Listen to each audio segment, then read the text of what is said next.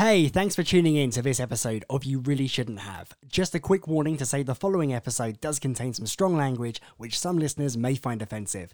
Thanks and enjoy the episode. Hello and welcome to You Really Shouldn't Have. My guest in this episode is Kenny Aronoff. Voted by Rolling Stone magazine as one of the 100 greatest drummers of all time, Kenny stopped by to discuss his legendary career, playing alongside artists including John Mellencamp, Celine Dion, Joe Cocker, Avril Lavigne, Elton John and Rod Stewart to name just a few. And as always, we also discuss the worst gift he's ever been given.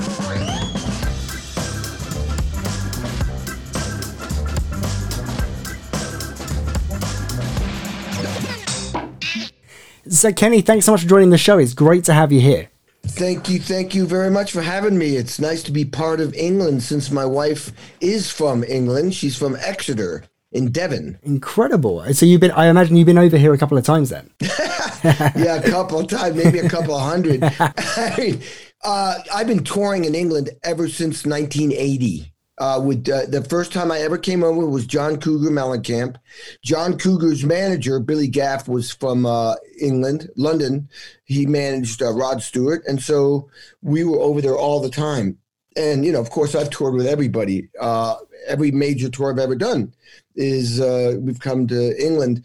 And then now, of course, my wife is from there. So we go there. Until the pandemic, we would go there at least twice, 3 times a year. I wanted to go right back to the beginning to start with Kenny. And when did your sort of passion for music begin? And was it always a part of your early life? Well, I mean, I was 10 years old. I was playing outside. There was nothing to watch on TV. I grew up in New England. It was Western Massachusetts. And we're out there, and my mom yells at me and my twin brother. Well, I'm 10 years old.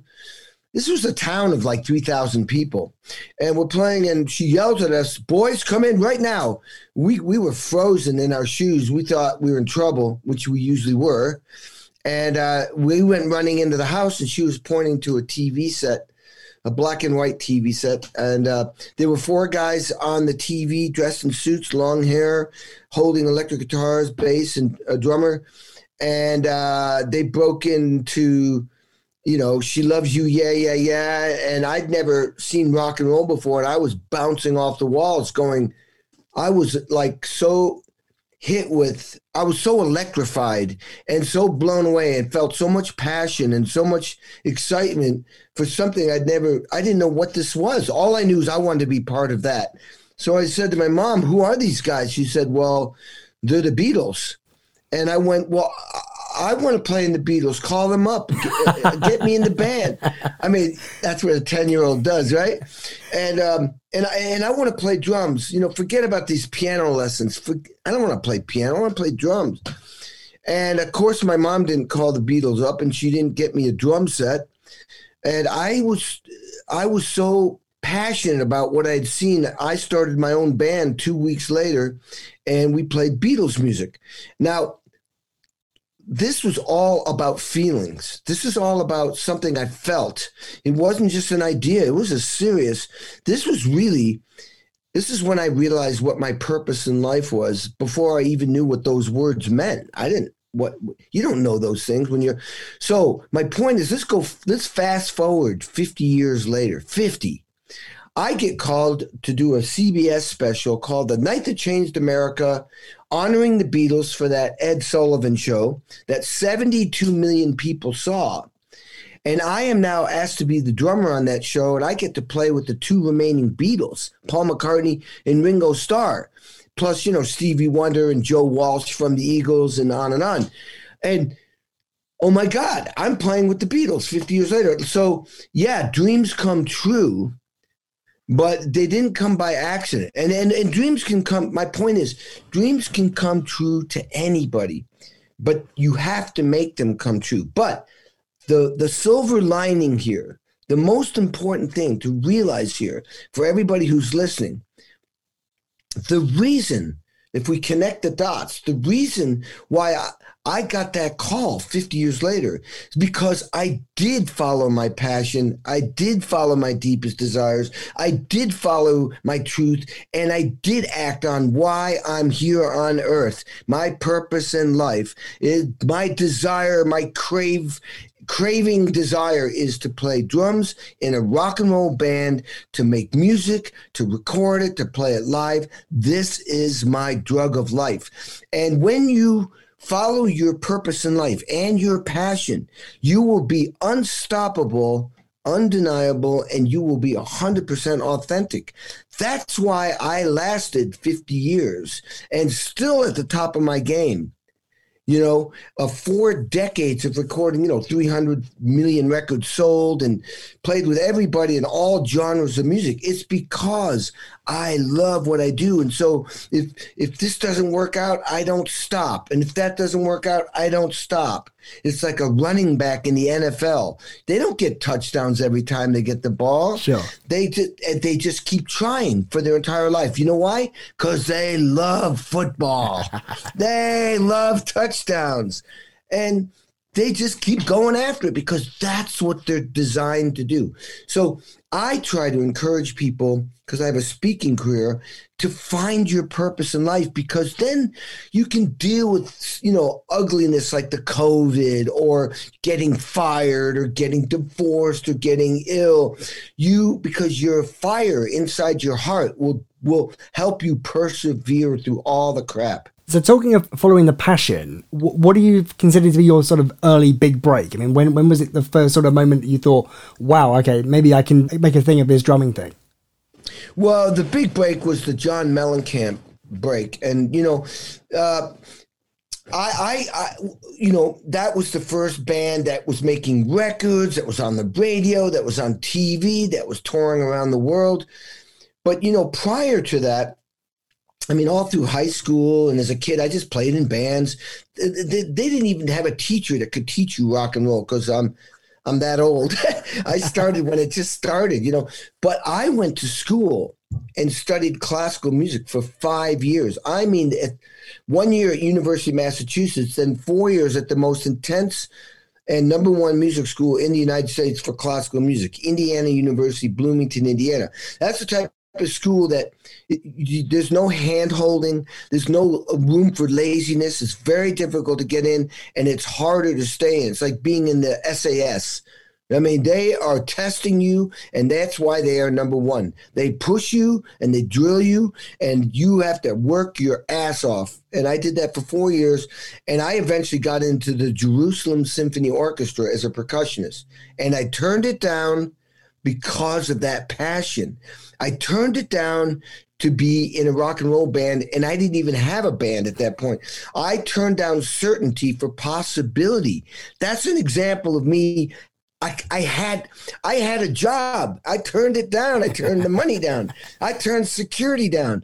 I had spent 5 years studying and training to be something, and I turned it down, and my parents paid for it. And I turned it down because my heart said, no, I want to be in a band. And so for 4 years, I struggled. And then I get my break with Mellencamp. And, so it's the rest is not like perfect. I get in the band, and 5 weeks later, we're making a record. We're in Los Angeles. I tell everybody, I made it. I'm like so excited. I'm telling everybody. And in 2 days, I get fired from the record. Yeah. And once again, this is an example where my desire, my passion, my bliss is what's going to help me persevere this horrible moment.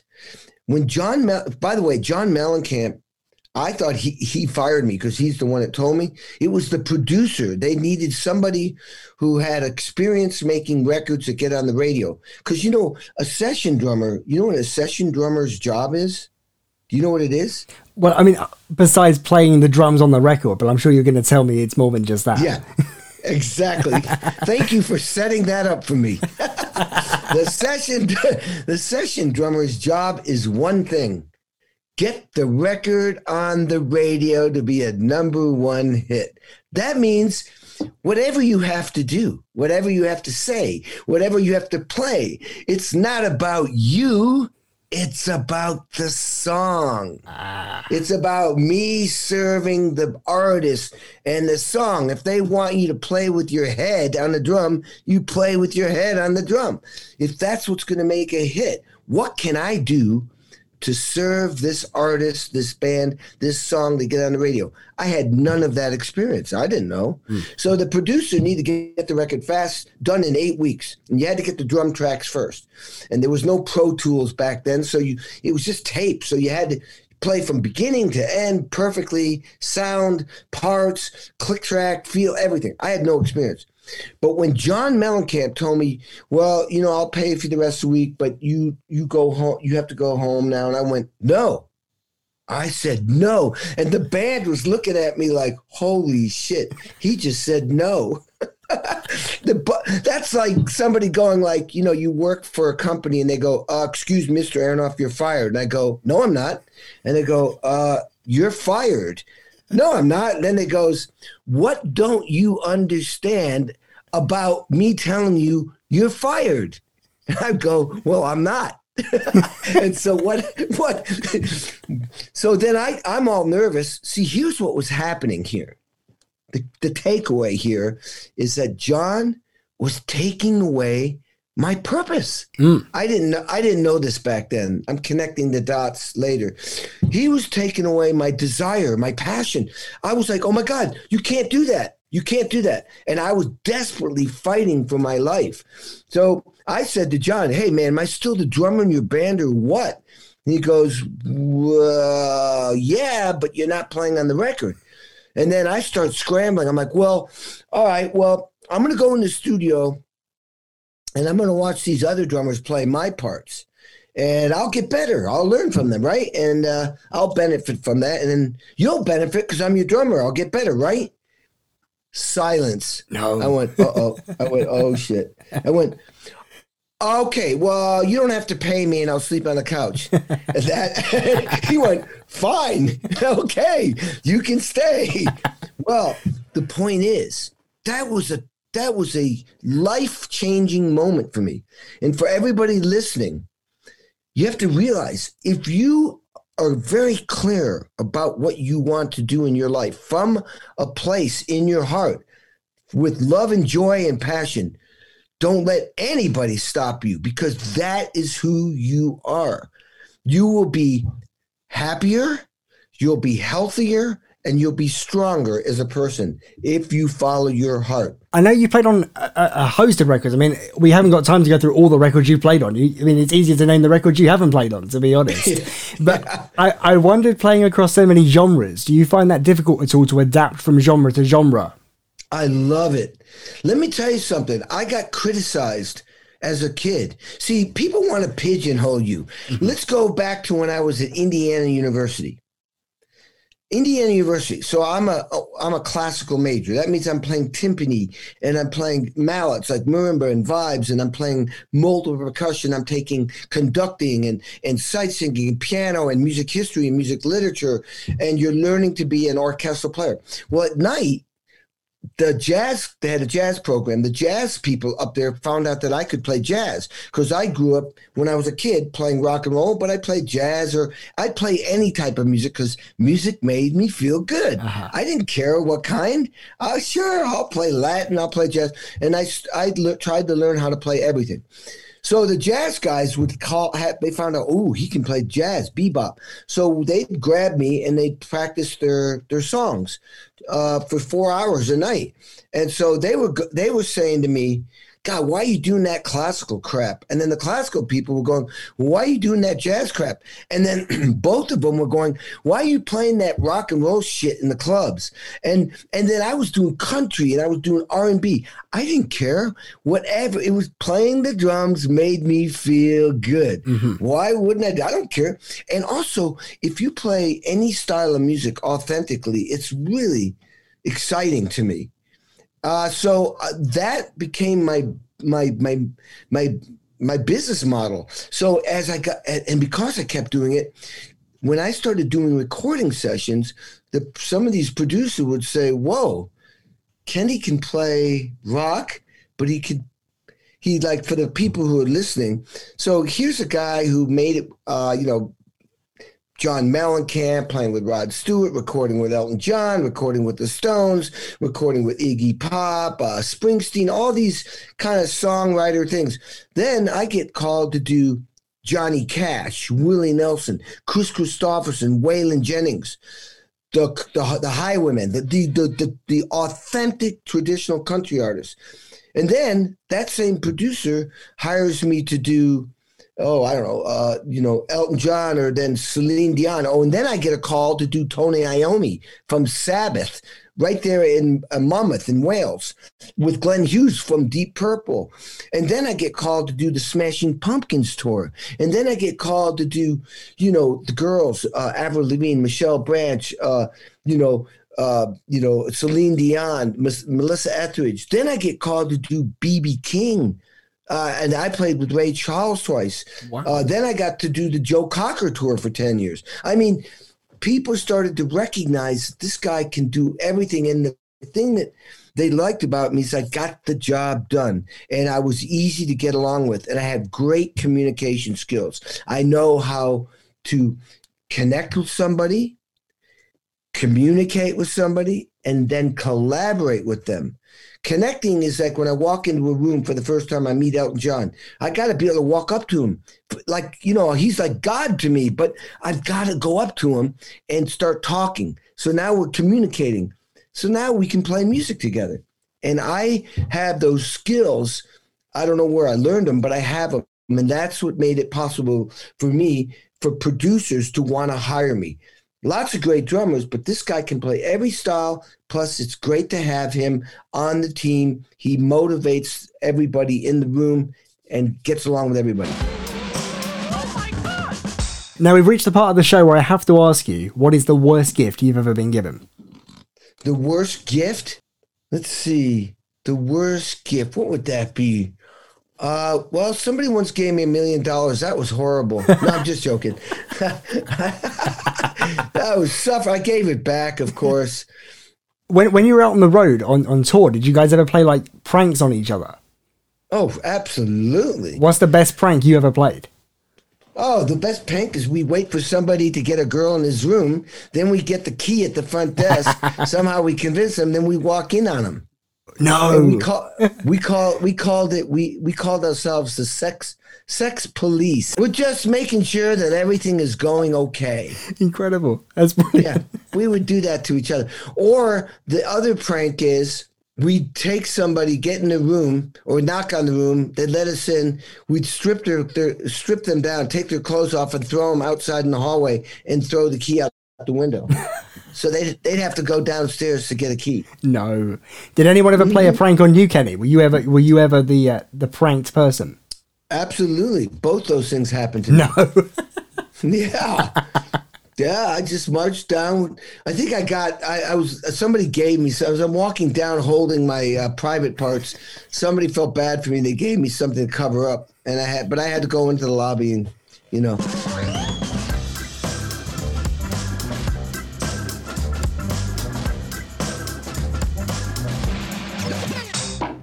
I wanted to touch on that Beatles performance that you mentioned right at the beginning, because I know back in 2014 there was that special Grammy performance that recognised the Beatles, as you said, with all the other artists performing, and you got to perform with Ringo and with Paul, and I guess that whole experience of going full circle of watching the Beatles in your living room as a kid, and then suddenly you're on stage with those guys. I mean, that must have been such a surreal experience. Absolutely. I had already met Paul McCartney and Ringo a couple of times. This was iconic to be playing with them. And the cool thing was after, these TV shows, you move into the, we moved in the day before because it was such a big show and we're rehearsing with the different artists. Like I had to rehearse with, dude, this was crazy. I did the night before the Grammys with Ringo Starr and the Highwaymen. I'd never done 2 performances in one Grammy show ever. The Highwaymen, Waylon Jennings and Johnny Cash were already dead, but they had Willie Nelson, Chris Christopherson, and then they had replacements for the other 2. But we're doing country, but I'm also doing, I'm rehearsing and doing, I think the song by Ringo Starr called Photograph. Is that it? Anyway, so I'm also running across to the other building to rehearse with Dave Grohl and with Keith Urban, Herbie Hancock, Joe Walsh, I mean, Ringo, Paul, I mean, it was insanity. I even had to get Greg Bissonette, my friend, a drummer who plays with the Ringo Starr. I had to get him to sub for me in the rehearsal for the Grammys with the Highwaymen, so that I couldn't be in two places at one time, because Jeff Lynne was saying, I need you here right now.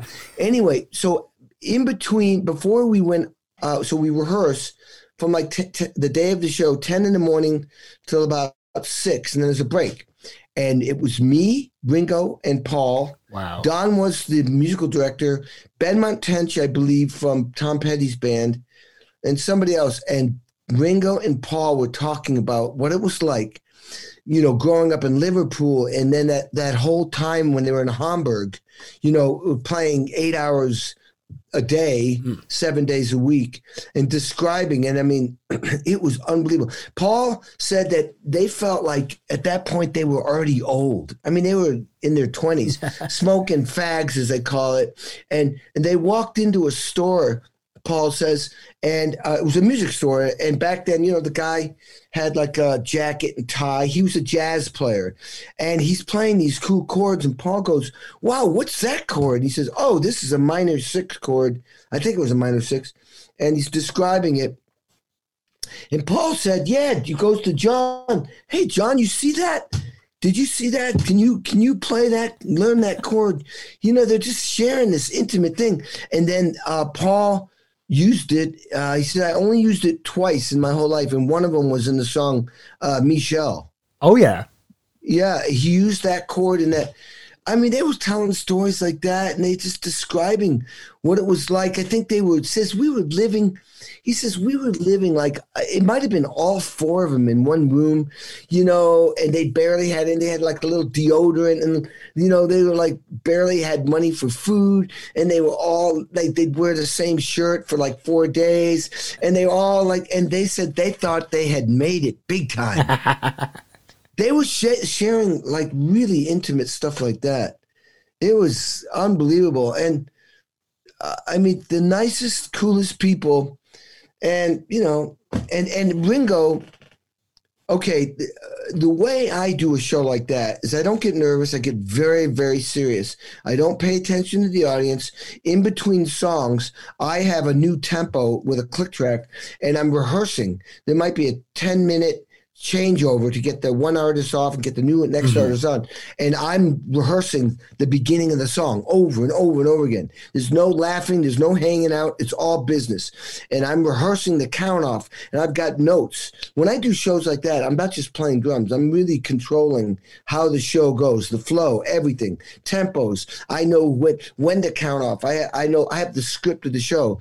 So at the end, I did a really good job. It was very important because this is Beatles music. This is like, winning an Olympic gold medal to get to play the show. And when I get done with the show, I'm very humble and very like, wow, I felt good inside, self-validation. I didn't need anybody to say anything to me. I knew I executed and did a good job. And I'm walking out there, and there are these in the middle of this big arena. I'm going out there to look for my wife to see the end of the show. I had just done my 9th performance, and I walk out, and there are these elite seats in the middle, and it's like Tom Hanks, the director, his wife, Ringo Starr, his wife, Paul McCartney's girlfriend, Yoko Ono, Sean Lennon, George Harrison's widow, Danny Harrison. Then there's like Tom Cruise, the actor, Sean Penn, the actor, and and Johnny Depp. Wow. They're all right there. And I'm like, I know all of them. And I'm like, whoa, hoo-wee. How you guys doing? Ringo is clapping his hands and going, bravo, Mr. Aronoff. Bravo, Mr. Aronoff. Wow. And I was like looking around, and I'm looking at him, and Tom Hanks is smiling at me. He's trying to get me to talk to him because I did That Thing You Do for his movie. I did the drums, the hit single from that movie. And so I get down on one knee to talk to Ringo because everyone's looking at me in the place. And he looks at me and goes, that's okay. I'm already married. I mean, it looked like I was proposing to him. And so I started laughing, and I said, and I was trying to figure out what to say, but Yeah. I didn't want to say something stupid. Yeah. And the only thing I could think about was something that would sound stupid, which was, Ringo, you're the reason why I play drums. And seeing you with the Beatles set me on a course that I've been on ever since I was 10 years old. And I want to thank you for doing that. You changed my life. And I thought that might be stupid, but literally his wife was like, I think she was tearing or crying, and Ringo loved it. He's probably heard that so many times, doesn't matter how many times, that still makes him feel good. And then I got up and walked away, and I was walking away. I started thinking, it's true, man. They helped me realize what my purpose in life is. They set me on a course, and because of that, I am where I am. I mean, it's so true. Now, this is audio only, but I have the pleasure of seeing you here on camera while we record this, and you are surrounded by gold and platinum discs all around the room that you're sat in there. So I wondered, having played on so many records, which ones stand out for you as the most memorable? Oh, man, that's so hard. First of all, I have 1,300 gold, platinum, diamond records. For those who don't know what that is, you get it in America, a gold record. Once a record album sells 500,000, 500,000, they would give us as a gratuity, because I'm on the record, like I got Blaze of Glory by Bon Jovi, I got Mellencamp, I got Belinda Carlisle, I got That Thing You Do, Bob Seger, Meatloaf, Bat Out of Hell 2, which sold 40 million records. Wow. A Celine Dion record that sold 40 million records. I've got Ricky Martin, Melissa Etheridge. I've got obviously a lot of Mellencamp. I've got the Indigo Girls, and then a lot of them aren't up. Michelle Branch, but the platinum record is when you sell 1 million records in the USA, and diamond 10 million. Wow. And I have a few of those. Now, some of them when the budget started to go away, they stopped giving it to us. So you can buy them. You have to show that you were on the CD. And the one I wish I had that I don't have is the Rolling Stones' Bridges to Babylon. I wish I had that one. Yeah, I played percussion on that. But anyway, the records, of course, the ones that was, like Bat Out of Hell 2, because it sold 40 million is such an honor.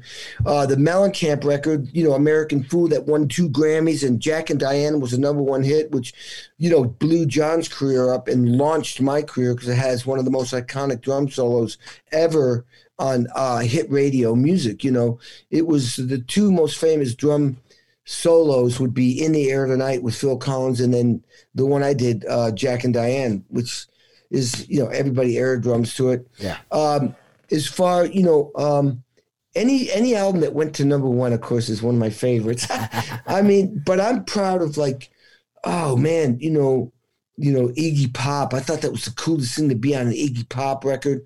Tony Iommi, the album called Fused. You guys should check it out, man. It is heavy. Glenn Hughes singing and playing bass. Sadly, that record never really got the push. I think what happened was they put Black Sabbath back together, and so it kind of dwarfed this record. I think Sharon Osbourne had a passion to get Black Sabbath on the road, and so suddenly it's like, who cares about this little solo record? But there's a record I played on that is completely different. It's called. It's a tribute to one of the greatest jazz drummers ever, Buddy Rich, and it's called Burning for Buddy. It's a 2 CD set, came out on Atlantic Records. Neil Peart, the drummer from Rush, produced it, and it's me playing jazz, but it's blazing, man. It's killer. Nice. And that was very excited, intimidated, but proud of that particular recording. Let me see, what else is big? I don't know, there's so many. I mean, you must be running out of room on those walls, Kenny, to be honest. Oh, the only place I put them up, and very few of them up, is this room, which is my office, and in my studio I have them. But most of them are all boxed up and put away.